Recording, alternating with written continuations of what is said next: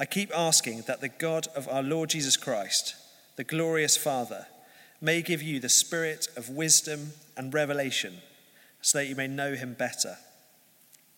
I pray that the eyes of your hearts may be enlightened in order that you may know the hope to which he has called you, the riches of his glorious inheritance in his holy people, and his incomparably great power for us who believe. That power is the same as the mighty strength he exerted when he raised Christ from the dead and seated him at the right hand in the heavenly realms, far above all rule and authority, power and dominion, and every name that is invoked, not only in the present age, but also in the one to come. And God placed all things under his feet and appointed him to be head over everything for the church, which is his body, the fullness of him who fills everything in every way. I'm going to jump forwards to chapter 3 and verse 14. For this reason, I kneel before the Father, from whom every family in heaven and on earth derives its name. I pray that out of his glorious riches, he may strengthen you with power through his Spirit in your inner being, so that Christ may dwell in your hearts through faith. And I pray that you, being rooted and established in love, may have power together with all the Lord's holy people to grasp how wide and how long and high and deep is the love of Christ, and to know this love that surpasses knowledge, that you may be filled to the measure of all the fullness of God.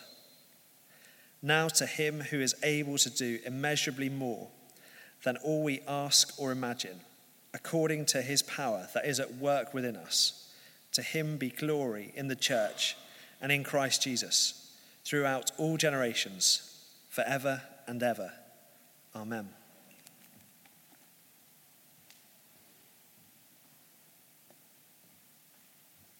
Thanks so much for that reading. Good evening. It is really lovely to be with you.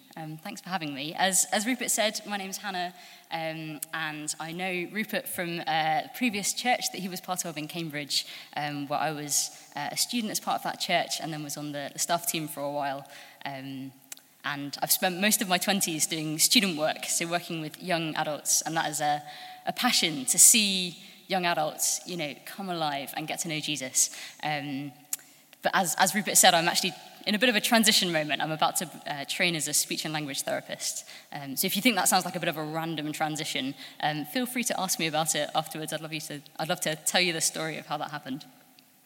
And it is a pleasure to be carrying on a series that you're in, I believe, looking at some of the great prayers of the Bible, and what they might teach us about how to pray, how to draw near to Jesus in prayer.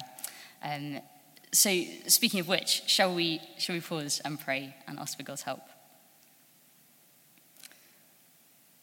Lord, we thank you for the gift of your word to us.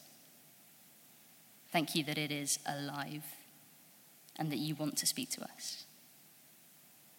We pray, would you open the eyes of our heart as we've just read, that we would hear your voice. Amen. So it seems almost obligatory that when you are giving a talk about prayer, you have to start by admitting that you yourself struggle with prayer. I have heard quite a lot of sermons about prayer, and I don't think I've ever heard someone stand up and say, this prayer thing, I've got it nailed. I am amazing at prayer. There must be people out there who have mastered prayer, but I've never met them. They're probably too busy praying. So I will continue in that long tradition and tell you that I am no expert in prayer. I have lots to learn in this area. I definitely, still have my L plates on here. And one thing I sometimes find difficult about prayer is the simple matter of what to pray for. What do you pray for? Not always. For instance, I'm quite good at praying in a crisis. Someone calls me on the phone, tells me about a situation they're in. I'm all over that. I'd love to pray for that. I'm also quite good at praying for my own needs. So, for instance, right now I'm looking for the next place that I might live. So I'm quite motivated to pray for that at the moment. And I don't think there's anything wrong with praying for our needs, just to be clear. Jesus tells us to ask and seek and knock, and petition God for our needs and for the needs of the world. So we should definitely do that. But my hunch is that if we only know how to pray for our urgent needs, then we might be missing out on some of the richness that is available to us.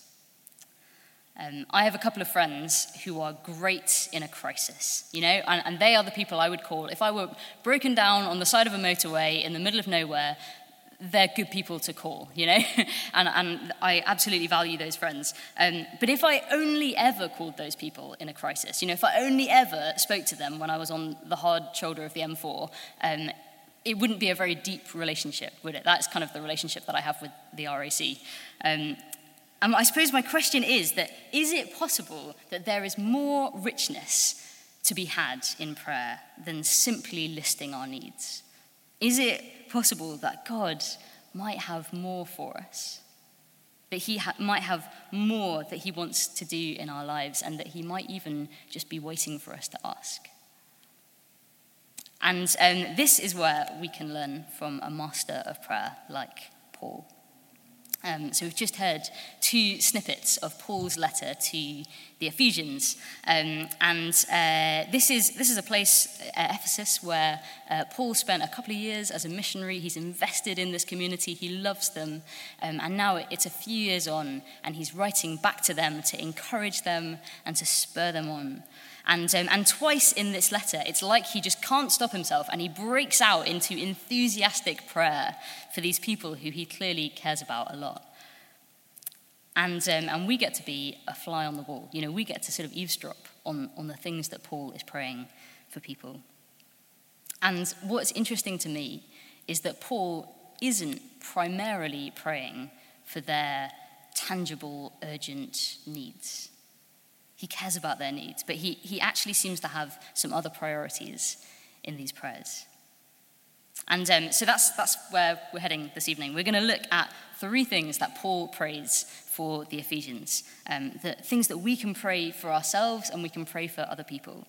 So if I was going to give this talk a title, I would call it 3 underrated prayers that God loves to answer. And these are prayers, I think, that will enrich our relationship with Jesus and lead us deeper into life with him. So does that sound okay as a plan? Great. I've got nothing else to say, so that's good. So one of the first things that Paul prays for the Ephesians is for wisdom. So if you look at verse 17, helpful to have your Bibles in front of you if you've got it on a phone or a physical Bible. In chapter 1, verse 17, Paul prays that God will give them the spirit of wisdom and revelation. I don't know if you have ever found yourself in need of wisdom. I remember when I started my first job, I was 21 and I was working as a student worker with undergraduate students in Cambridge. And I suddenly found myself having the great joy of going for lots of coffees with students and being on the receiving end of some really thorny questions. Big theological questions these students were asking, but also big questions about their love lives and their finances, what they should do in life. Big questions. I remember one time meeting up with a student, and she told me that she'd just inherited quite a lot of money from a relative, and she wanted my advice on what she should do with it. And I just remember in the early days of this job, just constantly thinking, what? I don't know. Why do you think I would know? And it occurred to me pretty early on that I was pretty fresh in this job. I was straight out of uni. I didn't have very much, life experience. And it occurred to me that I needed some wisdom, and I needed it quite fast, ideally. And so I started to pray for it. So in my own quiet times, I was praying for wisdom. When anyone asked me if they could pray for me, I would always say, yes, can you pray for wisdom? And I was just so aware in that season of my life that I really needed God's wisdom.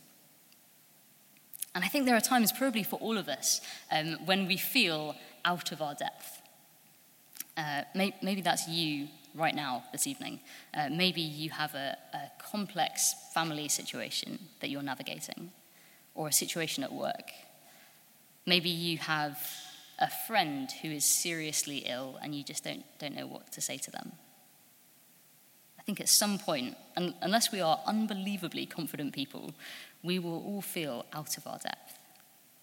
And we need to ask for God's wisdom. And so Paul prays this for the Ephesians.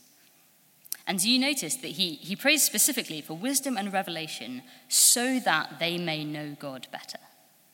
He's not praying for like generic good decision making. It's primarily that they would know more of God. And don't we all need that? Don't we all need more of God's heart, to know what he cares about, what is good in his eyes?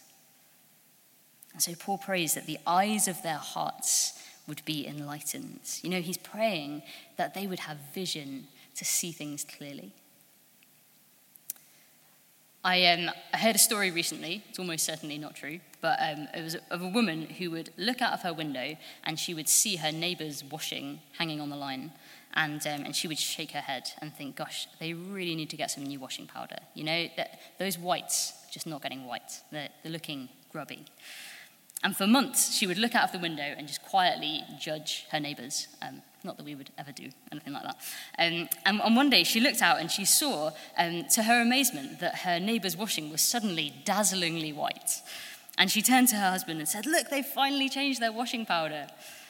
And he looked a little bit sheepish and he said, well, actually, no, I've just got around to cleaning the windows. See, some of you saw that coming. But it's so easy for us to go through life with a kind of filtered vision of reality, isn't it? Seeing things, as it were, through dirty windows. When it comes to thinking about money or what we think the good life is, what we should aspire to, the voice of culture is so loud on some of these things. And we can so easily adopt, a certain vision of reality and never realize that we're seeing a distorted image of the world. And what we need is accurate vision. We need to see things as they really are. We need the Holy Spirit to open the eyes of our hearts, to see the hope that we have. This hope of a Saviour whose kingdom is coming, and the wisdom to live in light of that today. So what should we pray for? Well, let's pray for the spirit of wisdom and revelation. In James 1, we get this amazing promise. He says, if any of you lacks wisdom, you should ask God, who gives generously to all without finding fault, and it will be given to you. We are pushing on an open door here. God loves to give wisdom, so let's ask him for it. So that's the first thing, wisdom. The second thing Paul prays for the Ephesians is for power. By my count, he uses that word power 6 times in these passages. In verse 19, he talks about God's incomparably great power for us who believe. In chapter 3, verse 16, he prays that God would strengthen you with power in your inner being. Now, I'm aware that the word power is a bit of it's almost like a dirty word in our society, isn't it? If we were to play a little game of word association this evening, I might come up with power play, power struggle, power hungry, abuse of power. It's like not good things. And we just constantly get bombarded with news stories about when power goes wrong, and it's easy to think, I want nothing to do with that. But what Paul is describing here is a totally different category of power. This is the power of the Holy Spirit. He says this is the same power that raised Jesus from the dead, if you can get your head around that. This is the power that brings life and healing and transformation, and it is available to us. I don't know about you, but I often feel really powerless. I turn on the news and hear about terrible things happening around the world. Hear about the climate crisis and war and injustice, and I can just feel really helpless. And closer to home as well, you see people you love in pain, One of my really close friends at the moment has just had an absolute shocker of a year, like one disaster and bit of bad news after another. And I want to help, but I feel powerless. I feel helpless. But the amazing truth of this passage is that we are not in fact powerless. We are not in fact helpless. And this isn't like a Disney story where we look within ourselves and we discover the power that was within us all along. The truth is that we can be filled with a power that is totally outside of us. The power of the Holy Spirit who comes to fill us. And I wonder if this is one of those things that we can know in theory, but we can easily overlook. I was thinking maybe it's a little bit like driving a car. I remember when I learned to drive, and the first time I pushed down on the accelerator, and my enormous surprise when the car actually started to move. And it just seemed incredible to me that this big, heavy machine could actually be moved by the tiniest tap of my foot. And in reality, I was probably going about 7 miles an hour, but it felt incredibly fast to me. And I remember just driving down the road and with this sense that I had unbelievable power at my fingertips. But the thing is, I've been driving for a decade now, and these days, I don't give much thought to the power of a car. I tend to just get in and drive, as most people do. And this power that once seemed so incredible to me doesn't really cross my mind anymore. And when it comes to the Holy Spirit, we're talking about something infinitely more powerful than my parents' Toyota Corolla. We're talking about the actual presence of the living God who comes to live inside of us. And I know for me, there have been times when that concept has blown my mind. It's made me bold. It's made me pray boldly. It's made me step out in faith from time to time. But then I also know that there have been times in my life when, frankly, I've kind of forgotten about that power. And maybe I've chosen to operate in my own strength. And I've relied on my resources rather than God's. And maybe I'm not the only one here. But what if we were to join Paul in praying for God's power to fill us? What if, say, every morning this week, we just spent a few minutes asking for the Holy Spirit's power to come and fill us for the day ahead of us?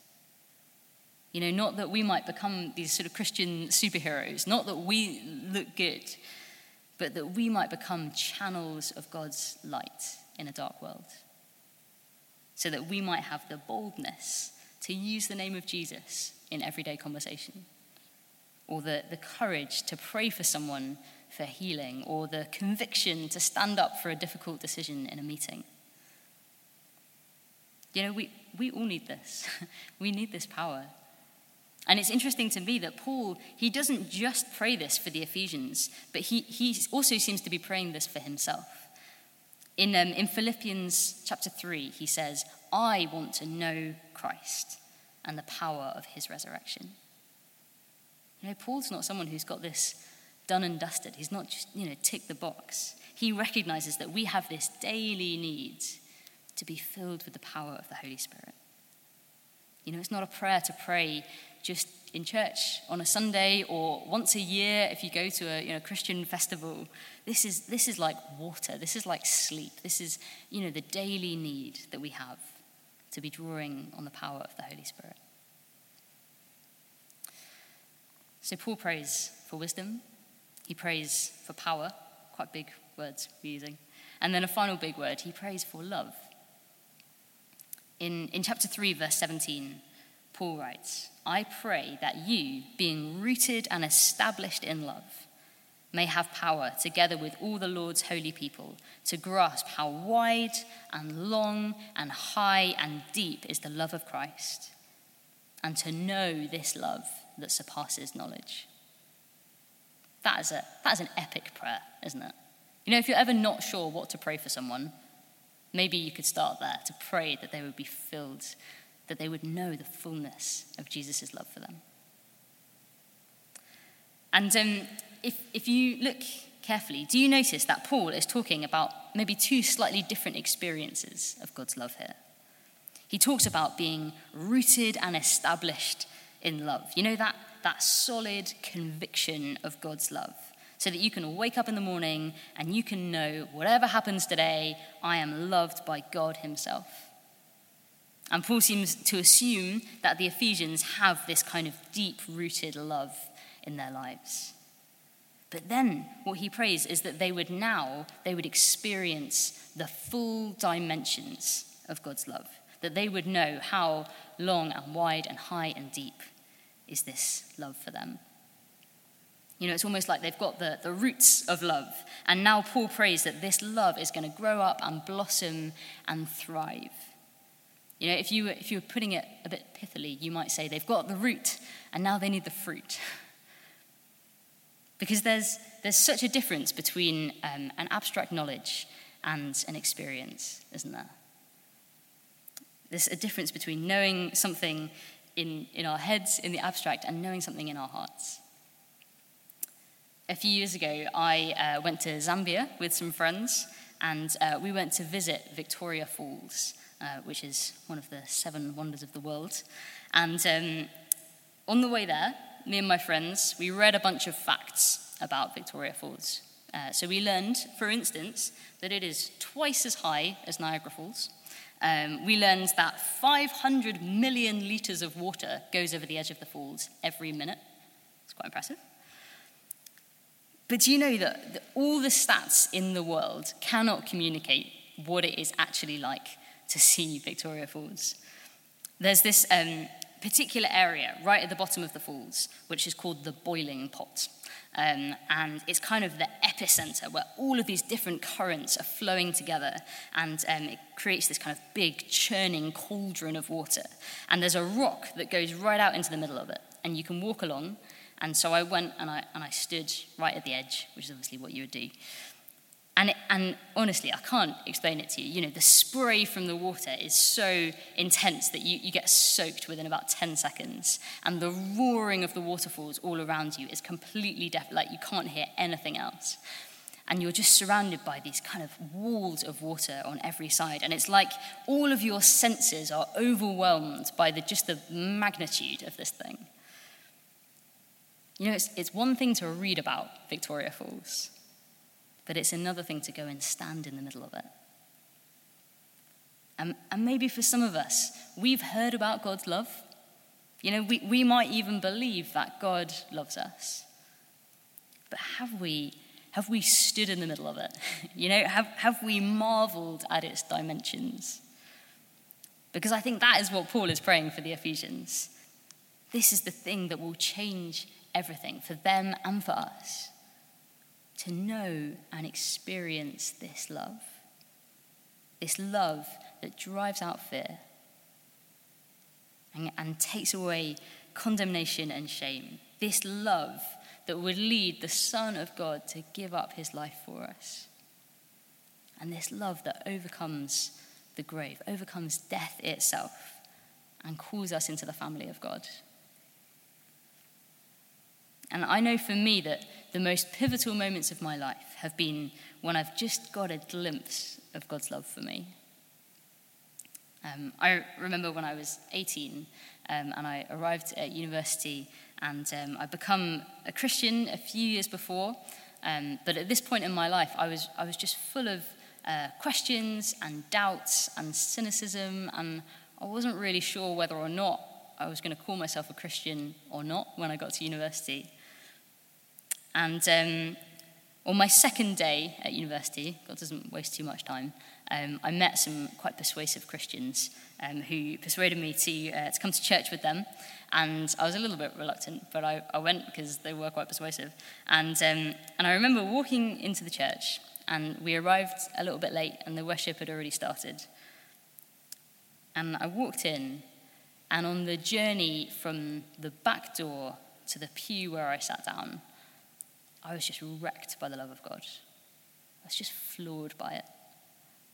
And I remember sitting down, and by the time I was there, I had tears in my eyes. And I just remember just the really simple thought, I've come home. God is real, and God loves me. And my life was just set on a whole new trajectory by just this glimpse of God's love for me. And I think this is something to pray for. Not that God would love us more, because he loves us infinitely, but that we might catch just a fresh glimpse of this love. That we could step back and marvel at the height and the width and the depth and the length of it. So Paul prays these things for the Ephesians. He prays for the spirit of wisdom and revelation. He prays that they would be filled with power. And he prays that they might grasp, the dimensions of God's love for them. And these are things we can pray for ourselves. We can pray for the people that we pray for. And we're going to do that in a minute. We're going to spend some time just waiting on the Lord and asking him to come and meet with us, to come and do these things in our hearts. But let me just end with a final picture, which I felt God kind of put on my heart as I was praying. I have a 3-year-old nephew who I absolutely love. And sometimes he will come bounding up to me with a request. And he will say, "Auntie Hannah, can you read me a story?" Or even better than that, he'll come up and he'll say, "Auntie Hannah, can you help me build a den?" And I can see in his eyes, he's thinking, maybe she will, maybe she won't. But what he needs to know, what he doesn't know yet, is that nothing would bring me greater pleasure. I would love to curl up on the sofa with him and read him a story. I would be thrilled to build a den with him. And he asks, but he doesn't realize that I am just waiting for him to ask. And I just wonder if this evening God might be saying to us that he is just waiting to be asked.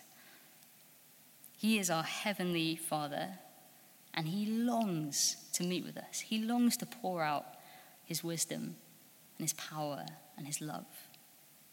We don't need to persuade him about these things. He is waiting for us to ask. And if we're in any doubt that God is able to do these things, then let's just remember Paul's final assurance that our God is able to do immeasurably more than all we ask or imagine.